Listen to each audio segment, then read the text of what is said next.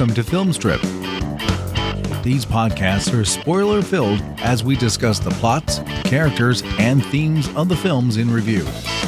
All content used or discussed in these podcast episodes is the property of the respective owners and used under the Fair Use Act, Section 504(c)(2), Title 17. Welcome to Film Strip. I'm Jay, and happy to welcome back to the show Mike from the Amateur Art Tours podcast. Mike, welcome back. Thanks, Jay. Yeah, it's always a pleasure to talk with you about movies, and I'm definitely super excited to be back on your show to talk about our particular movie today. Absolutely, because today we are reviewing La La Land, starring Ryan Gosling, Emma Stone, John Legend, and Rosemarie DeWitt.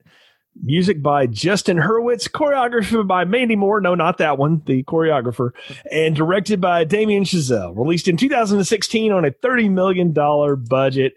Grossed $446 million worldwide, garnered critical acclaim, won 5 Academy Awards, almost won Best Picture before they realized they had the wrong card.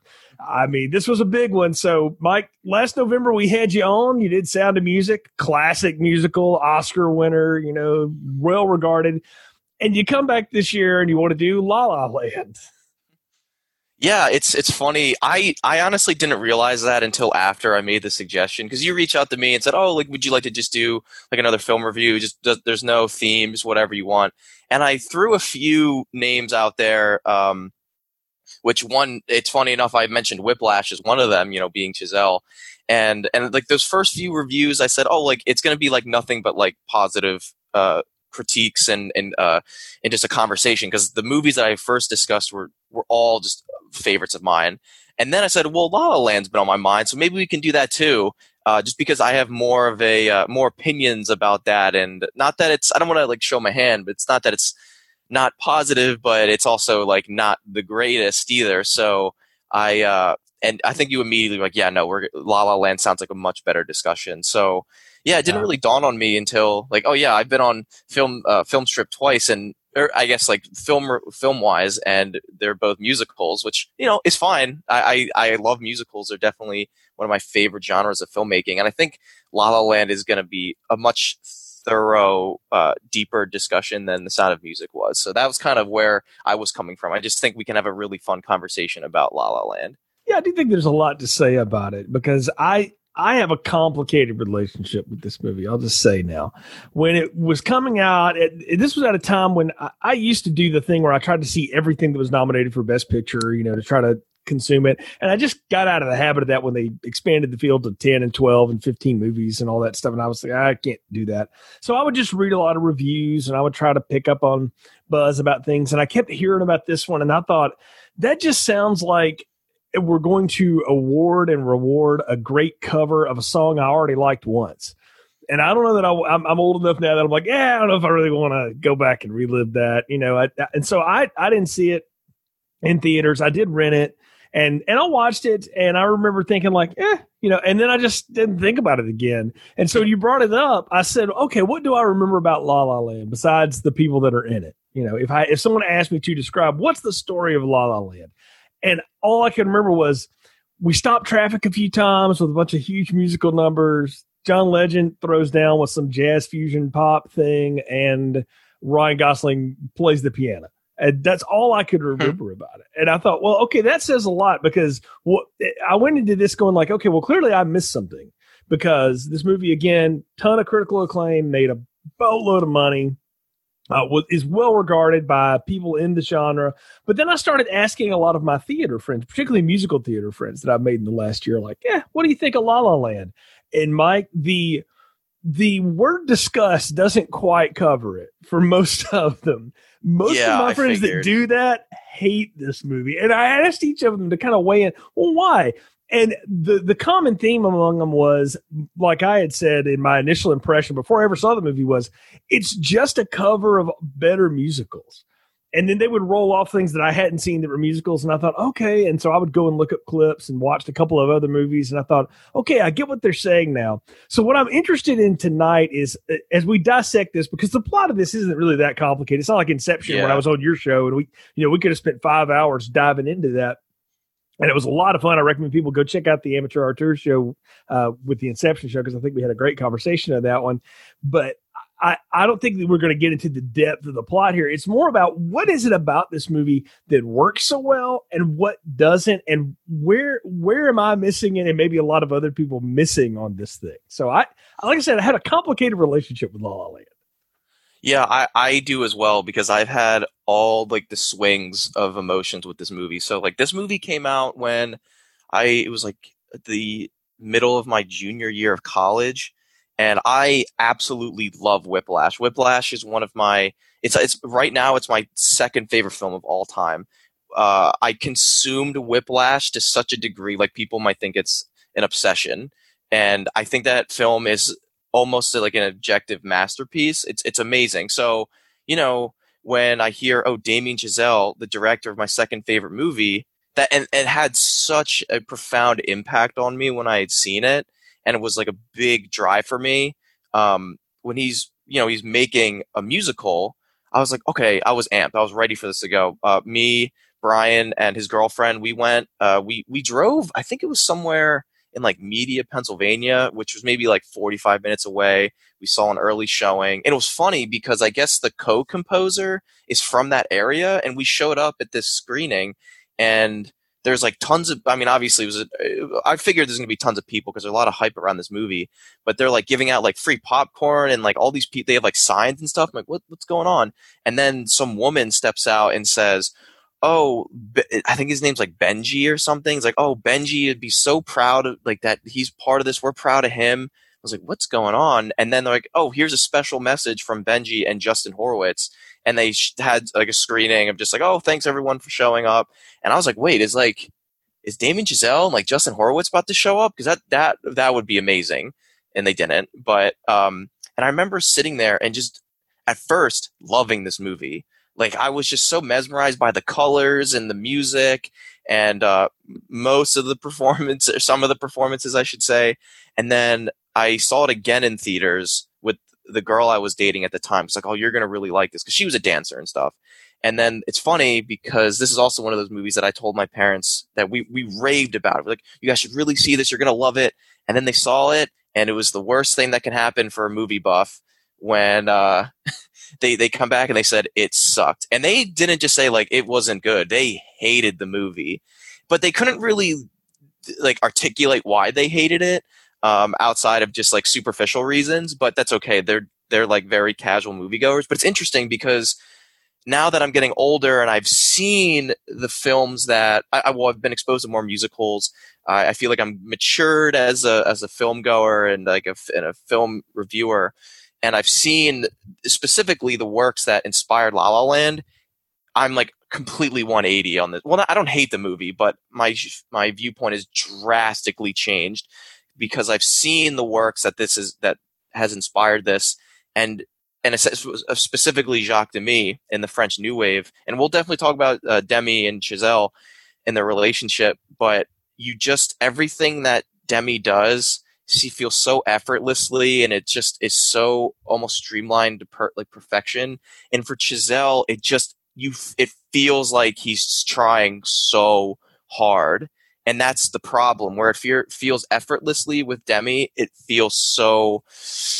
I don't want to say disingenuous, because I do feel like Chazelle is trying, but it feels like you're watching a movie. Whereas you watch something like The Young Girls of Rochefort or The Umbrellas of Cherbourg, you just are taken out of the moment, like that the fourth wall is broken. Like you feel so immersed in these films that here it's always omnipresent that you're watching a film. Like that viewpoint never goes away. It's really obvious you're watching a movie, and you called him out, and I didn't mention him in the open there because Justin Hurwitz is Chazelle's Harvard roommate or classmate or whatever, and they had done movies together. But Pasek and Paul, Benji Pasek, Justin Paul are really big in musical theater. They did Dear Evan Hansen, which I think is one of the best musical theater things in the last 10 years. They're making that into a movie. I'm really excited for that. They do good work, and I didn't know that they were responsible for the lyrics of this until after the fact. Like this time I was like, some of this feels a lot like Dear Evan Hansen for like half a second. Like there's a little bit of that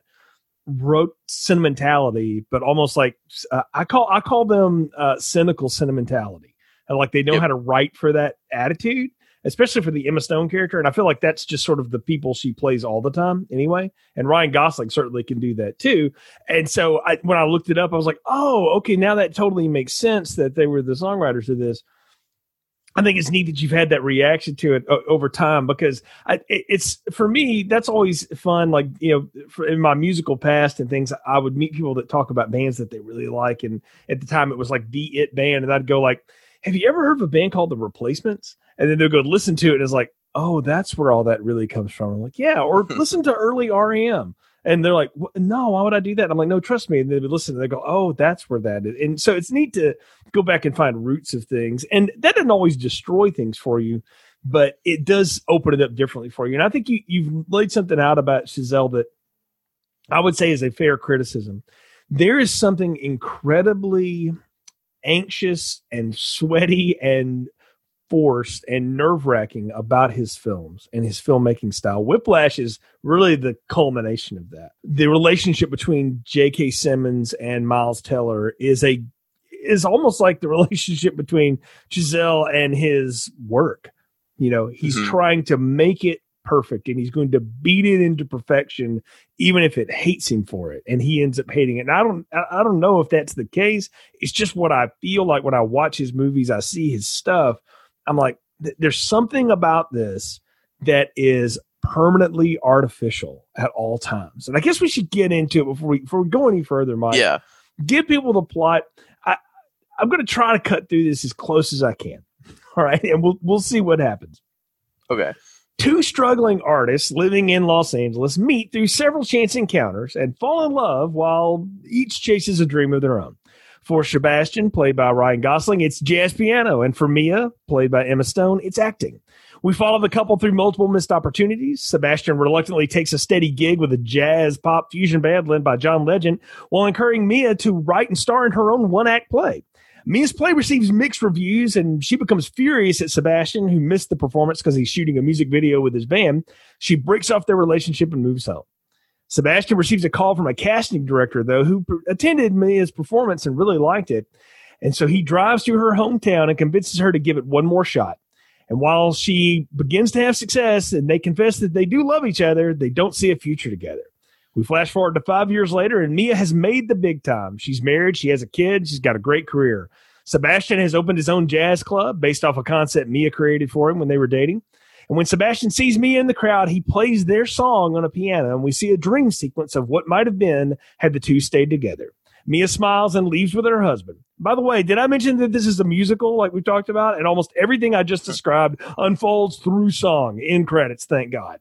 As a narrative, if that was just the drama that we saw and there was just music punctuating it, the actors weren't singing their way through it and things, I would almost say like, it's a good B-level rom-com with a twist, because they don't end up together. And that's the whole thing with Chazelle here. He's like, I wanted to tell the classic Hollywood story of the star-crossed artist lovers, but that it didn't really work out, because in the real world, it oftentimes doesn't work out. And you do have to trade your passion for glory, and they both do. And if that had just been the dramatic narrative of this, I could give it a pass. Even as a play, I could see like, you can have some good emotional threads here. You give somebody that knows how to write good dialogue and make that work. Sure. But as a musical, Mike, I don't know. Like, I don't know that the concept is really musical worthy, following two artists to form a relationship, but don't reach the end together. Yeah, and before, like, I feel like before we get like really into the plot, like I think we should delve into a little bit more of like Chazelle and his work, as well as like a little bit of Demi, because obviously, like I mentioned earlier, Demi is the French New Wave director.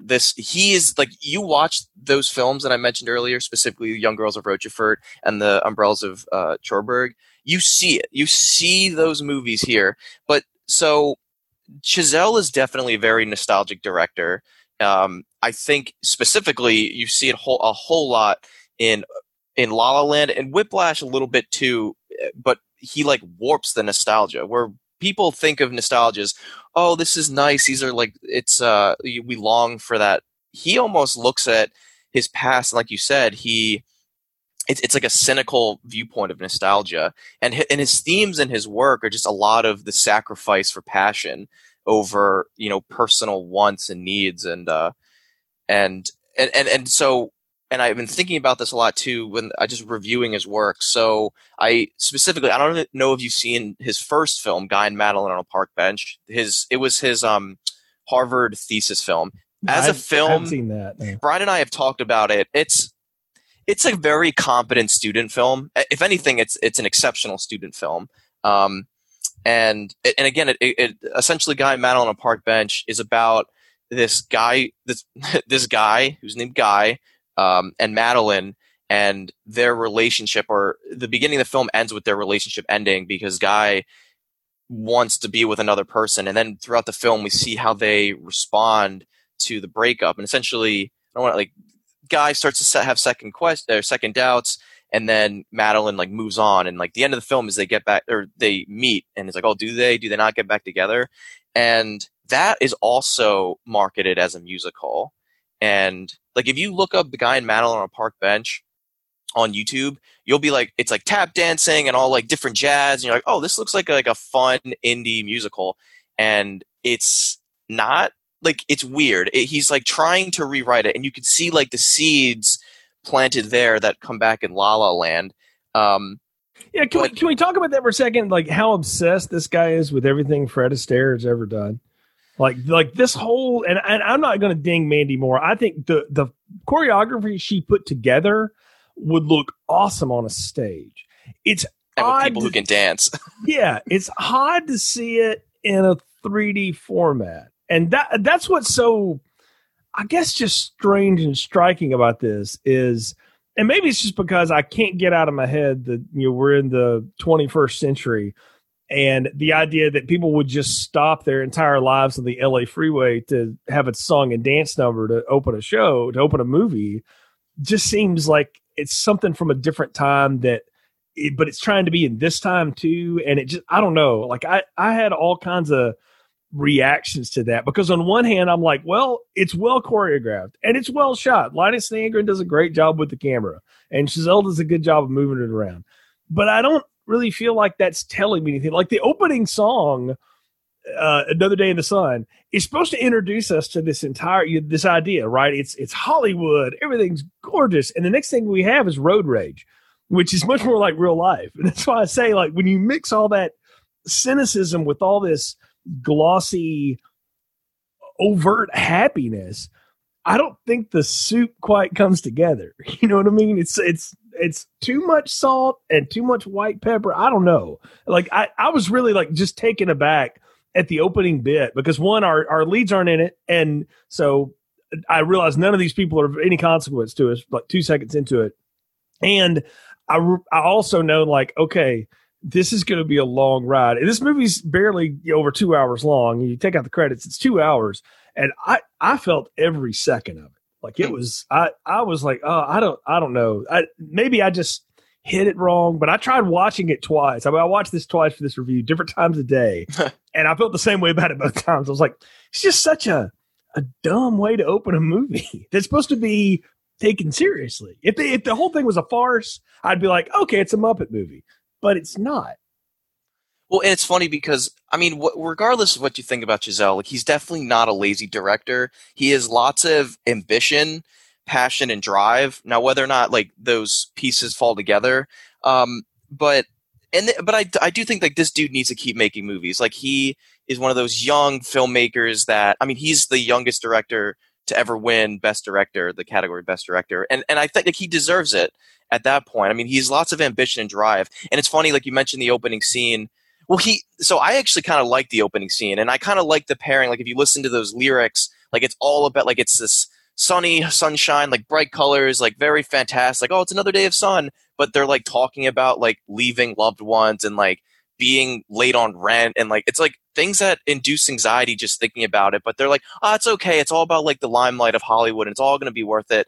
And I think Chazelle, he's definitely trying to rewrite the modern musical, and with inspirations from the past, which is fine. But my issue, why I mentioned Guy and Madeline here, these are marketed as musicals, but and you said in the end of the plot review, well, it's all in song, but like to me, I would make the argument like this. It's like it's unfairly marketed as a musical because like it is, but it isn't. I feel like the music is so infrequent. Like, so we have the first 20 minutes, which I'm like, okay, I actually really dig the first 20 minutes. I dig the first 20 minutes and like the last 15 minutes of the movie, but that in between, I'm just like, the music is so infrequent and in between. It doesn't feel like a musical. It feels like a drama that they're trying to infuse music artificially into it. But I actually really like the opening number. I actually love the behind the scenes of when they're blocking the shots and Chazelle just like filmed it on a back studio lot with his iPhone and he's like moving the camera and he's like, this is what I want on my cinematography. Or in other scenes, like in the jazz cafe, you see him, like you see the camera operator and he's like tapping him when they do the whip pans with the beat of the music. I'm like, okay, like I like this. I'm going with it. I like the colors. Like I can see the influences. I'm going with it. I like the whole opening, like, oh, like shot in like Panavision or whatever, La La Land. And I'm going with the beginning of this movie, which is funny that you're having a different reaction. Yeah, I didn't jump into it initially because, again, I think I've seen that done so many other ways better. And again, it feels so odd to smash from that to, again, the road rage incident, which is a good piece of comedy. Because, I mean, I look at Emma Stone and I see the work she's done, and I really appreciate her as a comedic actress. I think she sings fine. She dances okay. She won the Academy Award. I don't know that she totally deserved it that year. We could talk about that, another day, but because that's another discussion. But she's fine. She's good in it. And Ryan Gosling, as someone who would honk his horn at you and be like, "Get the hell out of my way in the traffic," I get it. And she would be the kind of person that would flip him off. And I'm like, okay, so this clearly is a director that realizes who his actors are and the types that they play. And so when he drops them into the movie, I did think it was smart that he drops in here's what you know these people to be. Now I'm going to take you on their love story, their tragic love story, as it were. And I do think Emma Stone's opening song, the Someone in the Crowd song's pretty fun. And the ensemble of people with her, I think like Jessica Roth is fun. And, they have some fun in that. And you see that she's trying to be actress, but she doesn't want to do the things that like young aspiring actresses have to do. And I mean, I've heard Jeff Daniels talk about this when he left Hollywood and moved back to Michigan, 30 something years ago or whatever, that he just wasn't willing to go and do all the hobnob and the party scene to get roles. That just wasn't who he was. He wanted to, he was a theater guy. He wanted to do work and, do it in film, but he didn't want to be a star, and he talks about that. And I kind of get that we're taking someone here who really has passion for acting, but has gotten to the point now where she's been there so long that she's like, I got to do something. I'll take anything. So she's trying out for like the lame cop show and, whatever, CSI, New Orleans or whatever, she's trying out for. And just a nothing role, just so she can get credit, so she can keep her SAG card going. And I've had friends that worked in the field and they talk about that. Like sometimes you just get desperate for just cast me in something, right?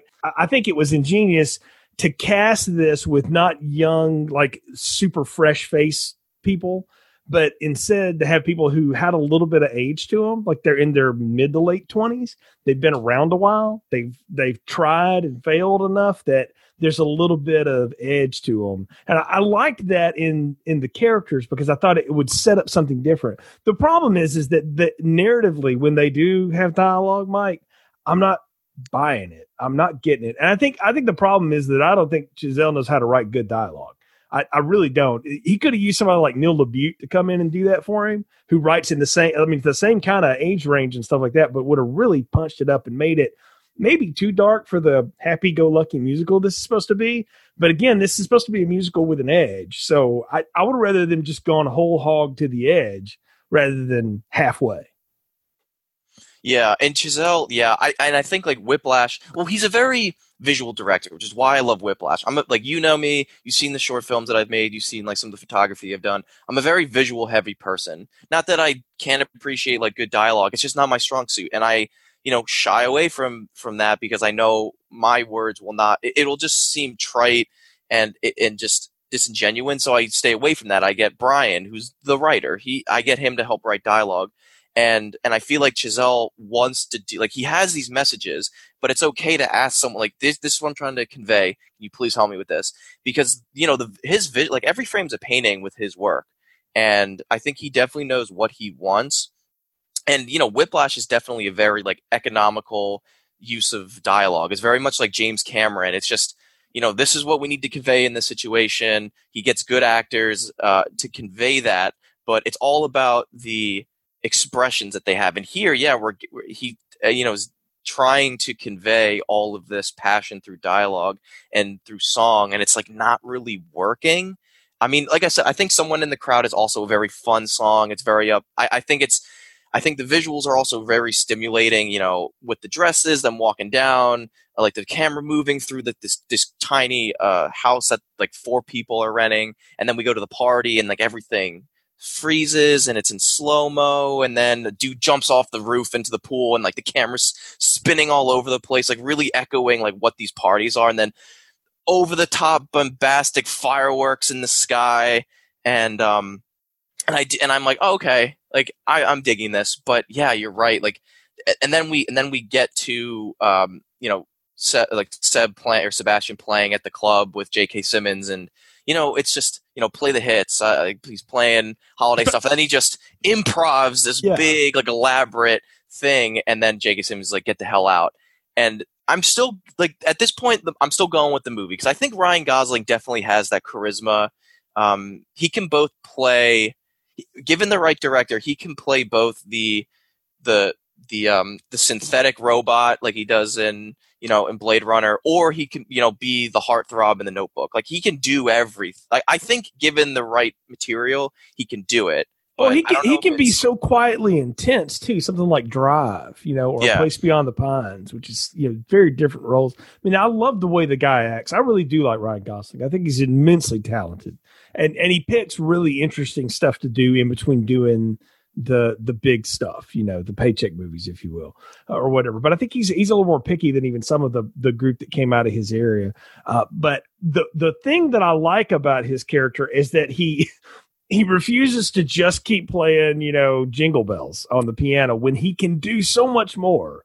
But puts his own tip in the jar, and right, he's there. That's the dude. But he's like, all right, I got it. But he recognizes that he's in a place where he's driving without insurance. He's like overdue on his rent, but he won't give in to what he thinks is selling out, and he's just play the classics. I don't care what you got, just play the classics. I don't care about your music. And he just can't help himself for his music and his craft. Well, see, but that's the problem though with the guy. And I mean, I get it. Yes, that's supposed to be his character. The way he's written is he's got these principles that he just absolutely can't let go of, right? But you realize that people like that do wind up where he winds up in the movie, not working in the field they want to work in.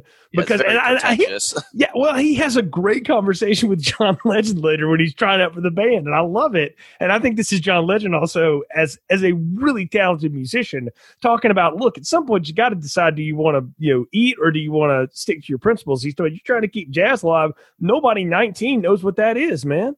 He said, you're playing to 90-year-old people in the club. He said, you can't just be so beholden to the purity that you don't move to the next step. Or you decide, hey, I'm going to not do this anymore. I'm going to do something else. That's his journey. And that's what I think is neat about their relationship, because they have fine chemistry together. Like it is what it is. It's sort of rote Hollywood, and I'm fine with it. They're pretty people and they wind up together. Everybody in this movie is gorgeous, which is ridiculous too, because even in Hollywood, that's not true. But, they wind up together, you're fine or whatever. But I do appreciate the fact that they do have a good tete-a-tete with one another. And like you can see that like they got along, they could pick back and forth and have a little fun. There's some sweet fun to their relationship. That's why I say this movie would be so much better if it was just a straight dramedy. And again, you had somebody writing dialogue for people that could really do it. This, though, because we know they're not going to, like, the whole setup is that they don't make it, and they're going to have to sell each other out to get what they want in life. And I don't know, like, there's a story in that, but I don't think we ever get there with these people. Like that's what I'm saying. And I don't want to blame it all on the director. I think this is his movie, his vision. He loves this stuff. You clearly can tell. and he's got his his best friend doing the music, and he's got the hottest songwriters on Broadway doing his lyrics. I mean, it is the formula for success. How they got to win the Super Bowl with this, and they almost did. I mean, they made a boatload of money. They won a lot of Academy Awards. I mean, clearly it worked. But I'm saying as somebody who likes musicals again and is watching this, I feel like I'm watching people play musical in a movie that really just wants to be a good small drama. Yeah, and we'll get to their relationship. I feel like I have more to say about their relationship towards the end of the movie. And we'll get there when we get to that, like that closing number. Because like I said, I like the end, I like the ambition, and I kind of like where they go at the end. And this is where I kind of wish that they casted people that up and coming Broadway stars, or people. I mean, look at Hamilton. Hamilton, I think, was at this point, or I think it just came out at this point. It was really popular. Everyone knows Hamilton. I didn't know that this was a thing that with Hamilton, people listened to the soundtrack.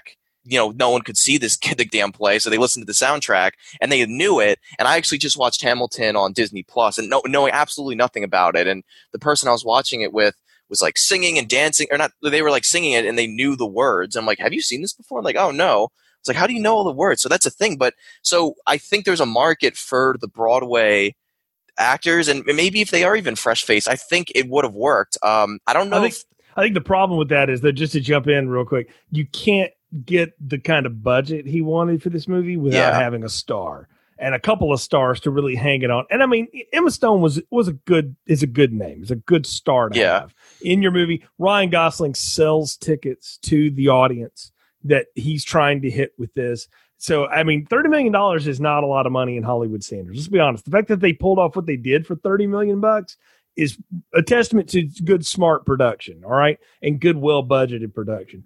But they got $30 million to make it instead of 15 because they had Ryan Gosling and Emma Stone in it. And I mean, that's true. I mean, if you have unknowns, what this is going to be is the small art movie that maybe it gets made for $10 million. Maybe it makes 14, and then is still the award winner, but nobody knows it because nobody saw it. Everybody saw this movie except me, apparently. It's just a shame because then we get to their first number together, A Lovely Night, and that is when I start to go. That's when I start to be like, oh man, it starts to rain, because I love the premise, I love the lyrics, the chemistry between the two. I love the banter, they're walking back from the party, which is a funny moment when he's playing in the cover band to get work, and he's like, play I Ran, and she's dancing along that worked, and he's just like, man. But you know what? That's a great scene in a Judd Apatow movie or something. That's not a scene in this movie. It seems out of place. I get it, and yes, I laughed at it, but I also felt like that seems like something that Jonah Hill should come through now as the older brother or something. There's just, I don't know. And part of that is I associate Emma Stone with that group and things like that. But I'm looking at this, and Ryan Gosling is playing it exactly like he's supposed to. Incredibly annoyed and oh God, I can't believe I'm up here doing this. I'm playing one key on the board. And 2 hours ago I was playing jazz. Whatever. But he's trying to do this, and I had a little personal laugh. I had a band in college, and I recruited a guy to play fiddle for us. We were a country band, and he was a concert violinist, but he liked country music, so he didn't bother him. But I always felt like, man, we're really wasting Jeff's talent. And he's got to feel sometimes like, is that all you really want me to do? So I had a laugh with that personally. But again, that feels like it's in a different movie. That's the part about this thing that I just, it's why I keep going back to my food analogy. It's all these great ingredients, but there doesn't seem to be an end in mind of what the souffle is supposed to be or what the soup's supposed to be. And so it doesn't really quite congeal. By itself, that's a funny clip. That's a funny moment. But in context of the movie, it sets up an okay song. I'm not a big fan of A Lovely Night. I didn't think it was that good. I think, honestly, the best song is when you get a little further in their relationship, and it's City of Stars, because that encapsulates what this movie is supposed to be about. The cynical part of you that realizes, I love you, but we're going to ruin each other's careers, so we should not be together. I mean, that's what that song is about. It's got that minor key and all that. I love that one. And I think after that, everything just falls off the cliff musically in this movie. Yeah, I mean, well, and specifically A Lovely Night, I love, my favorite moment is when he's like, it's a great view. They shot it on location, obviously color correcting, but it looks great. You think that'd be on a soundstage, but it's not. And it's like, oh, other people would love the site, but it's only here for us. Like, what a waste. And then, Emma Stone, let's make something clear. I'll be the one to make that call, but you're a call. And you look so cute in your polyester suit. It's wool. You're right. You're never call. And I like that back and forth. I love when she's putting on the tap shoes and he's throwing the dirt on her and they're going back. He's looking in her purse. I like that. But then they start dancing and Ryan Gosling started singing, and immediately I was like, "Oh man!" It sucks because he's trying so hard. Look at him play the piano. That was him doing that, and he just sat down for I think it was a month or two, and he just practiced 4 to 6 hours a day, and he shows up on set and rocks out, and he plays all these things, and you're like, "Oh my god, that's amazing!" And then he starts singing, and you're like, "Oh man!" And then they start dancing, and it just feels so stiff. And I'll tell you what hurts it, Mike. What hurts it is all of the professional dancers that they brought from New York and from LA that are doing that kind of work, who are around them all the time. That's what really hurts that movie, when you try to have people sing and dance in it who are then surrounded by people who do that for a living. And you can tell these actors have they can do a little bit, but they can't really do it. Most actors can sing a little bit because at some point in their acting training, they have to do it, and Emma Stone has a cute enough voice and can do. And I thought Gosling did okay, for what he was given. But compare it when you get him next to John Legend and some of these other people, it's that doesn't really match, does it? And you're right to call it I don't think that they were choreographed well, and I don't know if it's they just couldn't do it or that they didn't want them to look maybe as polished as the background dancers because they're supposed to be the polished ones. But again, that whole juxtaposition of what kind of movie am I in again? Because if I'm in a Fred Astaire movie and everybody dances gorgeously, well, I'm okay with that because I kind of expect it. It's just part of life. It's what they do. But in this movie, if everybody had looked like they were just trying to get it together and go through the motions, it would have matched better. But am I making sense there? Yeah, and the thing is, they don't need to be perfect. You watch, I keep referencing The Young Girls of Rochefort and Umbrellas of Cherbourg because I just recently watched them. But in the opening of Young Girls of Rochefort, they're in this town of Rochefort and they're setting up for this big carnival, and it's very similar. It's to the opening of this or West Side Story, the musicals of the '60s, where they're dancing around, they're setting things up, but the dancers aren't necessarily in sync. But that's okay because there's a fluidity and there's a chemistry with the director and the film with the audience. It's okay. But here it just feels like robots or aliens. I don't really know what to do. You have the classic or the quote unquote iconic classic from the poster where they're just you're going to see me do it on the video, just and the Egyptian arms and they just bust those moments, or when he's doing the circles. I don't know I don't know the names of the moves. I'm sure Irina would know it, but I don't. But you're just oh man, this feels so forced and unnatural. Yes, forced and unnatural. And I'm glad you said that because what you're describing is they're trying to make you feel like you're in the real world. This is what it's really like for struggling actors and actresses. But then we're going to lay over it all this artificial stuff that is clearly not part of the real world. And then we're going to force back into people to try to be realistic in the artificial world. And that's a whole theme in this movie is how do you be real in a world that is completely fake? That's the line about Hollywood is again, how do you be yourself in a place where you're, beaten down to not be anything but what's on the page or the script or what you're supposed to be for the moment.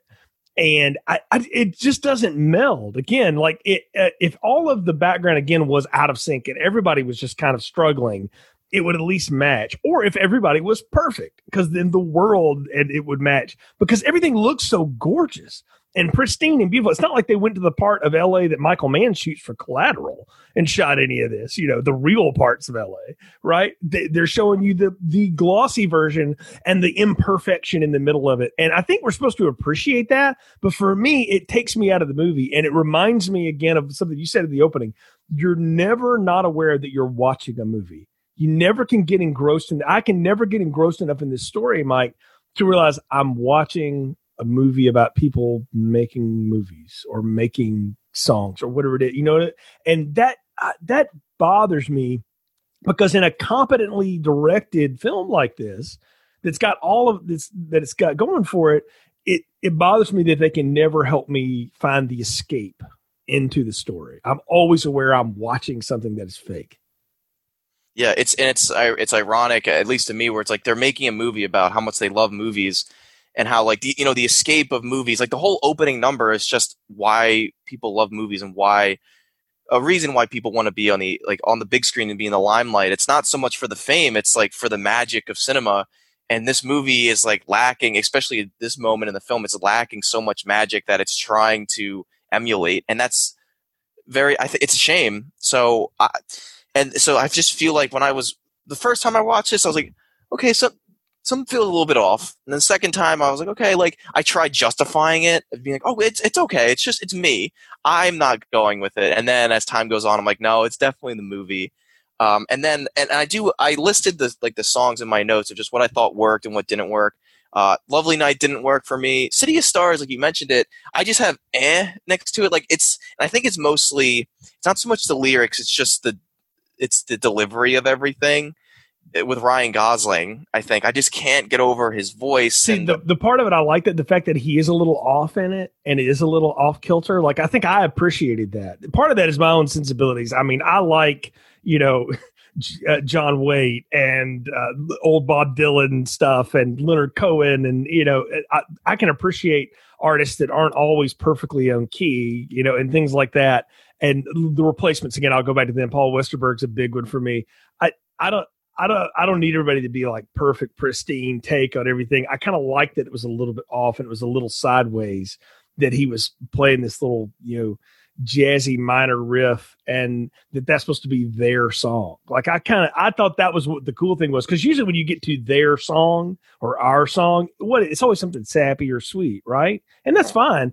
But for their song to have been something that's kind of dark and menacing, I thought it was cool. That's when I thought the movie allowed itself to be cool, and I was like, yes, please be cool like that, and then it would be cool anymore. And what do you think about like this whole like second act of just them like building their relationship, like kind of like going from spring to summer to fall, where they're having fun there, which is funny because the song that they use throughout that moment, I think it's the opening to Guy and Matt on a Park Bench. So Justin Horowitz is like, he's had the music, like they've just been waiting for the moment, the opportunity to use it. And they've been like, sprinkling it in a little bit throughout the film and referencing it. But like, what did you think about like their chemistry, like throughout, they're at the jazz cafe, which I like the moment, like very energetic, but what about those scenes of just, I want to save jazz? Like, did that work for you? No, because again, I do point it back to, I get that that's his dream, but John Legend is exactly right. You say you want to save the thing, but there's no method. You have no plan to do that. Like how are you going to do it?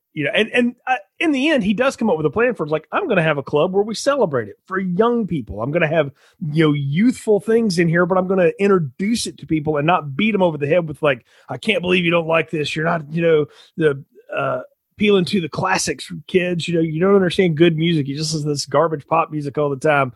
And instead of doing that, he sort of comes around and says, okay, you know what? I get it. You like your stuff. Let me show you where the root of it comes from.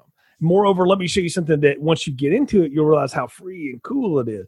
I like the part where Sebastian is talking about how jazz is, 3 or 4 people going in their own direction at the same time, and somehow it works together. The chaos of it was kind of neat how he describes it, because I know a lot of jazz musicians. I'm not one. I can't play that stuff.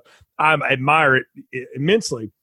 But that's exactly how they would describe it, is you kind of know what key you're in, and you're just going. And every now and then somebody else takes the lead. And I like that. I like the way he described that.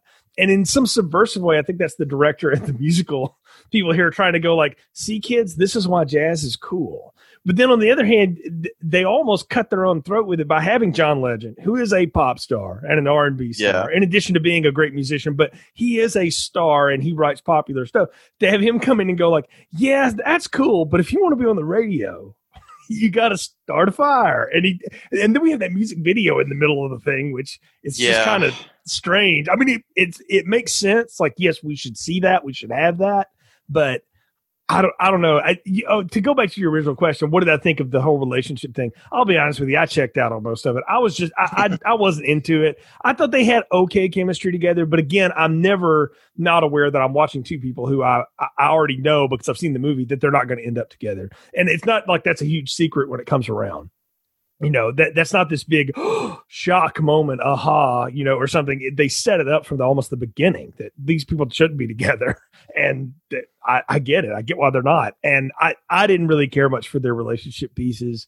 And I thought it went on too long with the ups and downs that both of them had. I mean, he finally gets a good steady paying gig and things like that, but he hates it, you know, and so because he feels like he's selling out. And on the other hand, she's going like, I can't even get hired, jerk, you know, but there wasn't enough of that tension. Like, again, they didn't have enough of the relationship drama for me to care about it because they didn't want me to care about it, Mike. They wanted me to watch all the pretty songs and the pretty people and the pretty colors. And that's what bothers me about the second act of this movie is you, on one hand, you're asking me to care about the drama here, but you're not giving me enough time to do so. Yeah. And like the whole thing with like John Legend, it just feels so weird to me that you can't do both. You know, it's either like you're either a sellout or you have principles. Like if you can I just say, by the way, that is such bullshit and has been proven that way. So Billy Joel has proven that for years. He can do all of his pop songs and he doesn't care that they're pop songs. He's happy that they're popular. And then he'll play his classical stuff. And if you don't buy any of it, he don't care. He's doing it for him. But then he's going to come back and play Uptown Girl. Because he knows, like, that's the thing that bothers me is, like, this myth has been disproven by every famous musician ever. Like, you know what? I want to go and write concertos for a year. Go right ahead, but make sure you get back together with your band and write a couple of hit songs sometime before people forget you. Sure, we'll go do that. Like, that is such a dumb premise. I'm sorry. No, it is. And I was listening to a podcast a few years ago. I think it was Freddie Wong or Nice Peter from Epic Rap Battles of History. I think that there was Rhett and Link's podcast from YouTube, and they were interviewing them, and it was one of them. They were talking about how they knew one of the guitarists that, like, a lead guitarist that toured with Katy Perry, and it was the whole dynamic of like, well, I'm playing like simple riffs that like a beginner could play, but I'm making like tons of money doing it. And then it's like, well, this money is allowing me to pursue other interests and, like, you know, actually advance my own skill in the guitar and, you know, do projects that I want to do. So it's like you can, you know, have your cake and eat it too. But it's just this weird dynamic of you're either a sellout who makes a ton of money or you're going to be the lonely bohemian that makes no one listens to, but you have principles and you're standing up for it. It's just a weird dynamic. And I think the thing about the characters and like why the relationship, like when they have their big fight or like at the end of the movie, like why it doesn't really work for me. Like, yeah, it's sad on like a superficial level when they have their fights and they like break up. And at the end of the movie, we'll get to that. Like it's sad on a superficial level because, you know, the music's very I don't want to say manipulative. That's almost has like a negative connotation. It's used appropriately, but the thing about like these characters is that they're all concerned with these selfish desires, and it never feels like they're connecting. Whereas, like, you know, again, the characters of Jacques Demy, they're all concerned with love. Like it just feels so naturalistic. The characters' motivations are finding people that complete them, and they're all singing about love, and that, you know, that's like of the time as well. But it works there when in Umbrellas of Cherbourg when the two characters, when they split up and you see the main Deneuve, you see her with the like just having her relationship problems with Guy. You're just like, wow, that's really sad and depressing because it just works. But here you're just like, oh, they're having a fight. Like, I don't really feel anything about it. And then at the end of the movie, when we have like the what if scenario, it's like, it's sad because we all have like those longings and regrets, but the relationship doesn't really feel compelling to me. Yeah, let me ask you this though. Here's the thing about the end of this that feels so false. All right, because they go on that little quick journey, right, to show us what might have been or whatever. But is there anybody watching this with any brain in your head that thinks for 1 second these people were better off if they ended up together? Because what that show is a fantasy. Mm-hmm. The reality was if they stayed together, neither one of them would have achieved what they needed to achieve. right? And so that's why that feels like, well, why are you showing that? Because there's in no way is that possibly true. Sebastian cares about Mia a lot. And I think he comes to respect her to the point that he's the thing that finally pushes her to go back and give it one more try, right? Because during his sellout job, he missed her great performance that he had pushed her to do. He really believes in her talent. Like, you can tell he does, and he cares for her, but he can never be the sideline guy. He's not just going to wait for her to be a star and then him to, just kind of pick up the pieces behind her. So he has his own selfish desires, like you say. It doesn't stop him from doing the right thing. And when he gets that phone call from the casting director and going and finding her and going, you need to go and follow through with this. I know you're going to make it. It's going to work. He believes in her. And I like the fact that they are friends in some ways, and they can remain friends and be friendly. Like, there's a good reality to that. And I thought it was cool. I hated that they undercut it with the fantasy scene. I didn't need that. I could have, if he had just played City of Stars and kind of looked over at her and winked, and she winked back at him, and she turned around and walked out with her husband, that would have been fine. I didn't need the whole fantasy break. We could have just gone back and seen those moments when they met and when they danced together and when they broke up, and now that they're back together, and sort of bring us full circle instead of have this complete delusion out of nowhere. What did you think of, like, I guess, like, one of the moments that we as the audience are supposed to be like, oh, like, they're in love, is the whole, seeing Rebel Without a Cause and the planetarium number. What did you think of that number? It, like, I have that as kind of worked under my notes. It's okay. I mean, it works in the sense that this is the part of the movie that's in love with old Hollywood, and it knows that other people who are in love with old Hollywood are going to get a kick out of that. And so if it's going to pay homage and it's going to be sort of this classic romance thing, they're going to do all that. I thought it was fine. And by that, I mean, it's perfectly okay. It's not great. It's also not terrible. It also doesn't really do anything. Like, that's the point. The point of it that frustrates me is that leads to I don't know anything more about these people because of that. Like, when you see numbers like that in other musicals, or even you just see moments like that in other movies, it's because we're building these characters. We already know who these two people are at this point. We know what they can be together. That doesn't strengthen or lessen their relationship at all for me. Like, it did, it gave me no more insight into who they were than anything else that they did. Yeah, it feels very much I feel like the scene, why it kind of works. Like, I like the imagery and I like all that. It's like callbacks to, the Gene Kelly musicals, where in the middle there's like some unrelated number that they do. Although this like tries to do something with characterization, but my issue is it's so fantastical, and then but the movie, there's no like fantastical elements at all. Like, they float up and they're dancing in the stars, but then like there's nothing like that ever again in the movie. Maybe in the beginning of with Another Day of Sun and someone in the crowd, where it's like kind of like fantastical and like, oh, this wouldn't really happen. But here they're like floating in the planetarium. You know what would have made that work better? Like, let me just rewrite the movie for you real quick. These are two people who wind up doing musical theater as the fallback to what they really want to do. Be a jazz player, be a movie actress, but they keep getting cast in these things. So if we see them on a set and they have the wire work and they're doing all of this stuff, and it's how they're falling in love, like, that's a good narrative piece, because you've already pulled the curtain behind so many other things anyway. You might as well have them show us all that behind the scenes, like how this is being made, and let that be part of their life, rather than just randomly they're dancing on the wind and then the next day they're stuck in traffic. Like, that is, again, it's all these elements thrown together that don't match. And that's why this movie is so back and forth. Like, I don't understand. It's like half the time I'm watching a cartoon, and the other time, half the time, I'm watching a Neil LaBute play. And I don't know which one I'm supposed to like. Yeah, and this, I'm like, oh, I'm really hung up on this, this like fantastical, where it doesn't really like feel earned. There's this, there's this indie musical. I've been trying to look it up, and I can't find it, and I don't remember the name of it.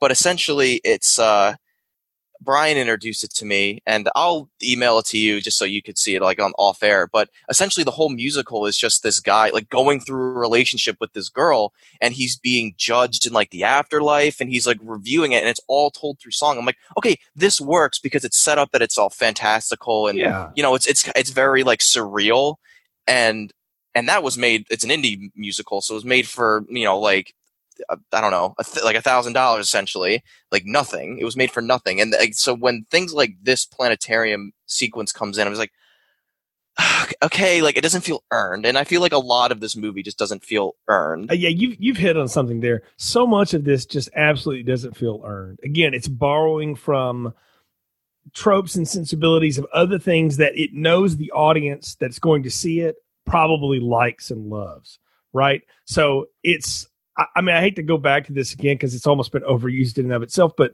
the South Park episodes about member berries that came out after The Force Awakens, those guys weren't wrong. Trey and Matt are pretty good about diagnosing pop culture, among other things. And to remember this, you like this, right? So here's some more of it. Does it make sense in context? No, but you like it. So here it is.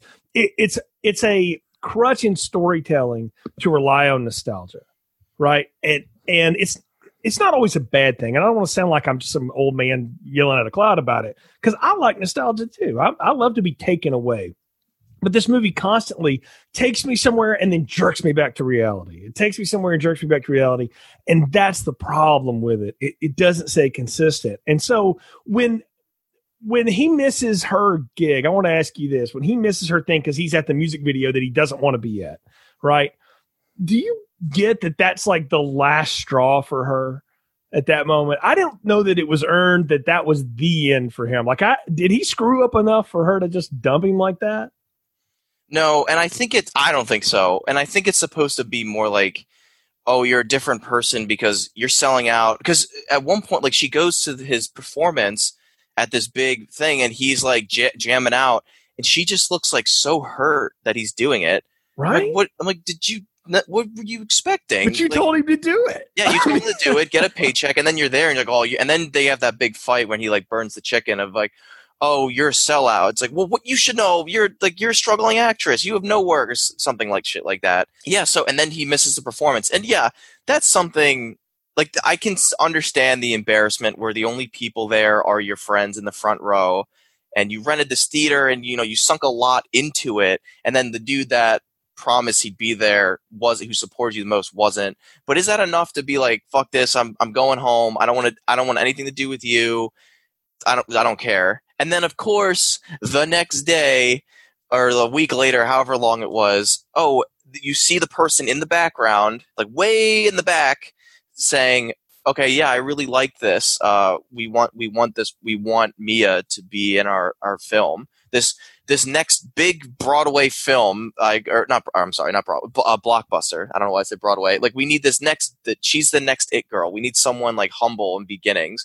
But I don't know. It definitely did not feel earned or like warranted or like enough to be like, no, I'm going home. I don't want to do this anymore. Yeah, the best piece of acting in this whole movie actually comes when he drags her back to that audition, and Emma Stone has to tell that story about her aunt that died an alcoholic and a failed performer herself.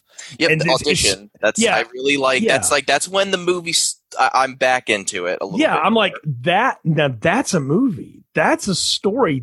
I'm like, okay, if they give you the award, they give you the statue for that, I'm not going to balk at it too much, because that was a really good performance, and it was good. I'm like, I get it. That's really cool. That's what inspired her. You get it. The fact that they come out of that to another cheesy, do you think I'm going to make it, Sebastian moment just blows my mind and makes me so mad, because that's such an earned thing. Like, she should walk out and go, I don't know, I was just me. And he's like, that's all you should be anyway. And if they had gone and got a milkshake or something after that, that would have been so much better, rather than let's sing and dance some more. Like, that seemed so false at the moment.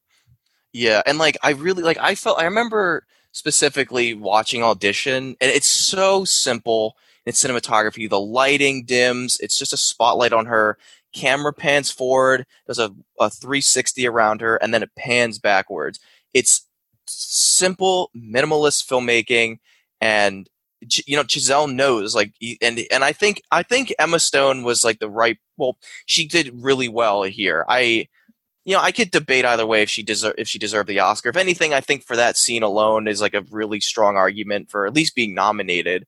But yeah, I think, and I do have some songs from the soundtrack on my iPod, and Audition is definitely one of them, because she just nails it.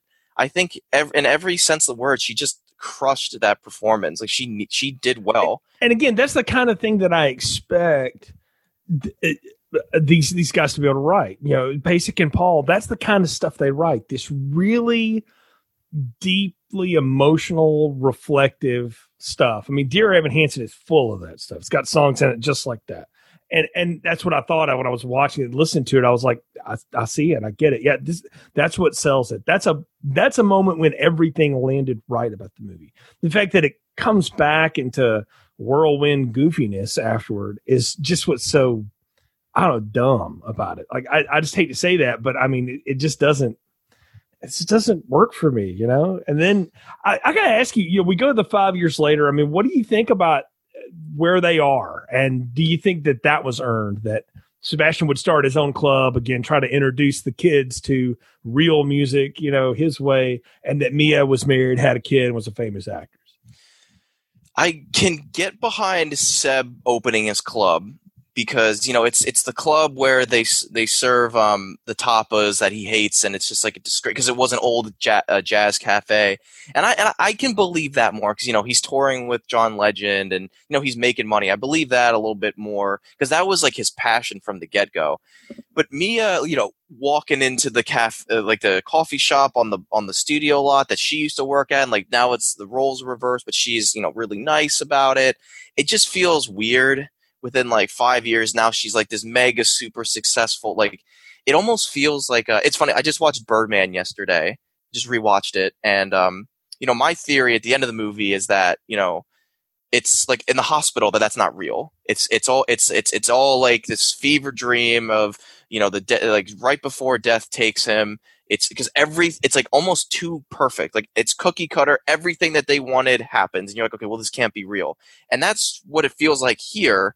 We're like, wait, are we still in like some fantasy or something where they're going to wake up and they're just laying in bed and we're going to end with them just like, do you have a weird dream or something? Like, I thought it was going to, not that I really thought it was going to be like that, but it just feels like that.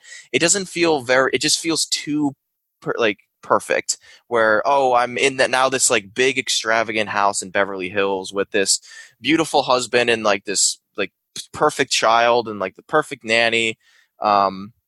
I don't know. It just, for her, it felt a little, maybe not after 5 years. I don't know. That just felt a little. That's what I was going to say. The 5 years part of what gets me. Like if it was 10 years later, because I feel like they gave her the kid because they're like, if she was just married to another guy, but she ran into him again, well, it's Hollywood. She dumped that dude and go. But she's got a family. There's something to ground her in it a little bit more. At least that's what they're trying to say, which feels also oddly from a different time than what this movie is.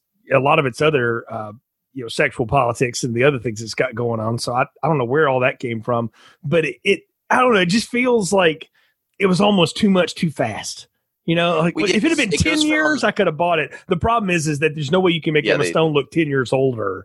Like Ryan Gosling, it's pretty easy. You just color his hair for a little bit, and let the salt and pepper show. For her, she's gonna perpetually look young. She just has a young look. That's just her look.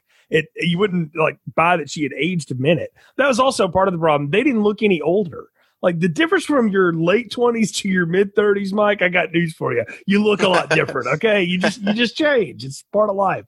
That's what also felt weird. That also felt like from an earlier version of the script where these were like, babies, like 20-year-olds. And then all of a sudden they were 25 at the end versus being 26 or 27 and then in their mid 30s by the end of it. That's what felt strange to me.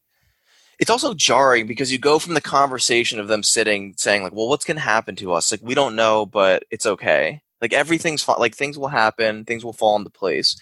And then it's like 5 years later. And it's like almost instantaneously, like they're not like, she walks into the house and then she's kissing another dude. And then there's a child there. And you're like, whoa, wow. Like 2 minutes ago, they were literally sitting at a park bench talking about, well, we're not sure what our future is going to be. Like there's no, I wish there was a little bit of a more like smoother transition between that.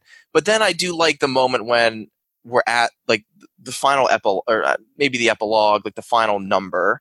Well, it works for me. I think on a visual standpoint, it does work because I remember watching this the first time and my jaw like almost hit the floor because it's just so like, because the whole movie, there's nothing like this. And then we suddenly go into this big fantasy. But like you were saying, now I've come back after a few years now, and I'm like, okay, yeah, it's a great visual spectacle. I think, there's so much conveyed with no dialogue, which is where I think Chazelle shines. But again, it's just this like weird fantasy, this delusional fantasy of like, well, what if?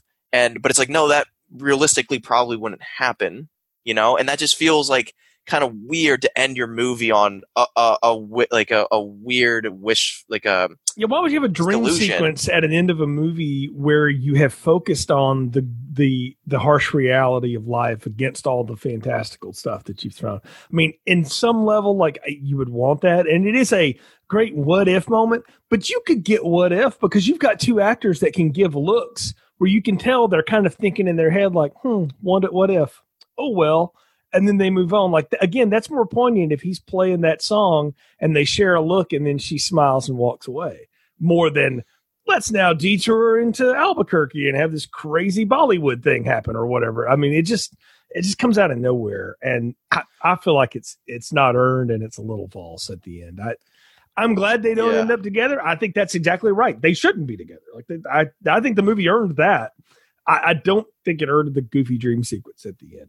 And because it just feels, again, the problem is you've got people who are supposed to be older than like, they're just fresh faces that then give up and we catch them in midway. These are people that have been there for years and haven't quite made it yet. And now we're going to catch up with them when they're adults. So when they're older adults, you just think differently when you're removed that many years removed from your youth. And that's why it seems so odd. It's just, I don't know. It's just strange and a jarring thing. And I'll say this, I mean, we've talked about it at Dance Around enough, and I need to say specifically, the production design of this movie is great. It looks amazing. I don't know that it completely works narratively and strings together, but it looks beautiful. The cinematography is great. All that stuff is good. The sound's good. It's competently put together and stuff. Again, the sum total of the parts, though, all those great parts, I don't think earns the reputation this movie has. But maybe that's just me. So I think we're at the part of the podcast where it's time to give final thoughts, recommendations, and popcorn ratings. I'm really curious to hear what yours are, Mike. Yeah. So, so it's interesting. Like, if you were to ask me when this first came out, I would have been like, yeah, this is a great movie, a strong recommend, large popcorn. But now we're a few years post that, I've grown a little bit more. My repertoire of films has grown, and my appreciation for this film has changed. So at the end of the day, I would still recommend it. It's a very weak recommend. Like just be like, if you want to be exposed to musicals, there's worse places you could go. I think it's good to introduce something like this would be like I wouldn't just throw someone into the French New Wave or something like An American in Paris, which the end of this movie was just An American in Paris. Or just like a Gene Kelly film. Like, I wouldn't necessarily want to throw someone who doesn't really know musicals into that yet. So I'd maybe introduce them to La La Land. But okay, you see the foundation, you see where people get inspirations from. So let's watch those inspirations. So I'd give it a weak recommend.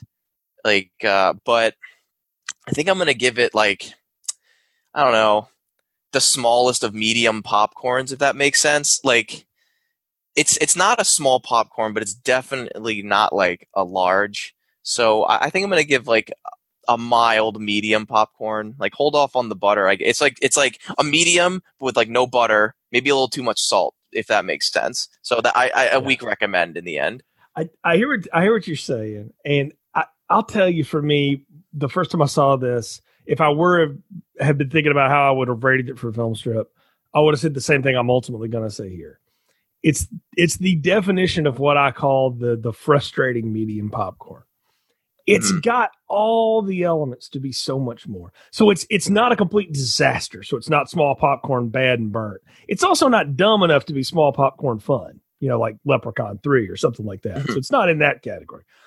It's also not good enough to be large or extra large. It's definitely not extra large. I'm telling you, people in 20 years are still going to be talking about An American in Paris.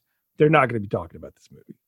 Sorry, they're just not. I don't care how much money it made, how many awards it got. They're not going to remember this one. Because, again, this director is going to make something better. I'm a firm believer he's already made better films, and he'll make a better one down the line. I'm convinced of it. The writers involved with this, the music, they've done better, and they'll continue to do better. No doubt. There's nothing memorable about this except for the fact that it's completely unmemorable.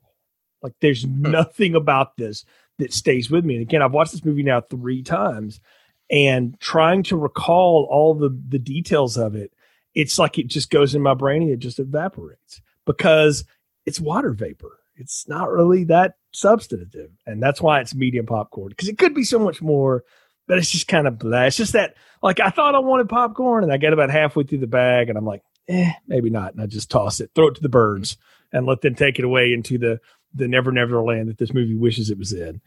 Music in this movie, I don't know. I'm not really here to grade the soundtrack. I liked, City of Stars. The John Legend song is fine if you like that kind of thing. I mean, it's fine.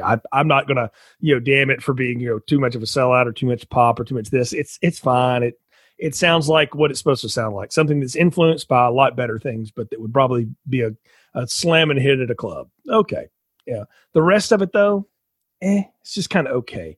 And that's how I feel about La La Land. I think it's just kind of okay. I mean, it's just sort of there. If I was trying to introduce this to people that don't really listen to musicals and things like that, well, Mike, I did that.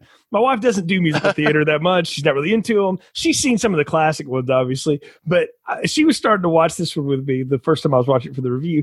And she was like, what's this about again? And I said, I think these 2 people, like they're supposed to be together, but they're not going to make it. And this is their struggle.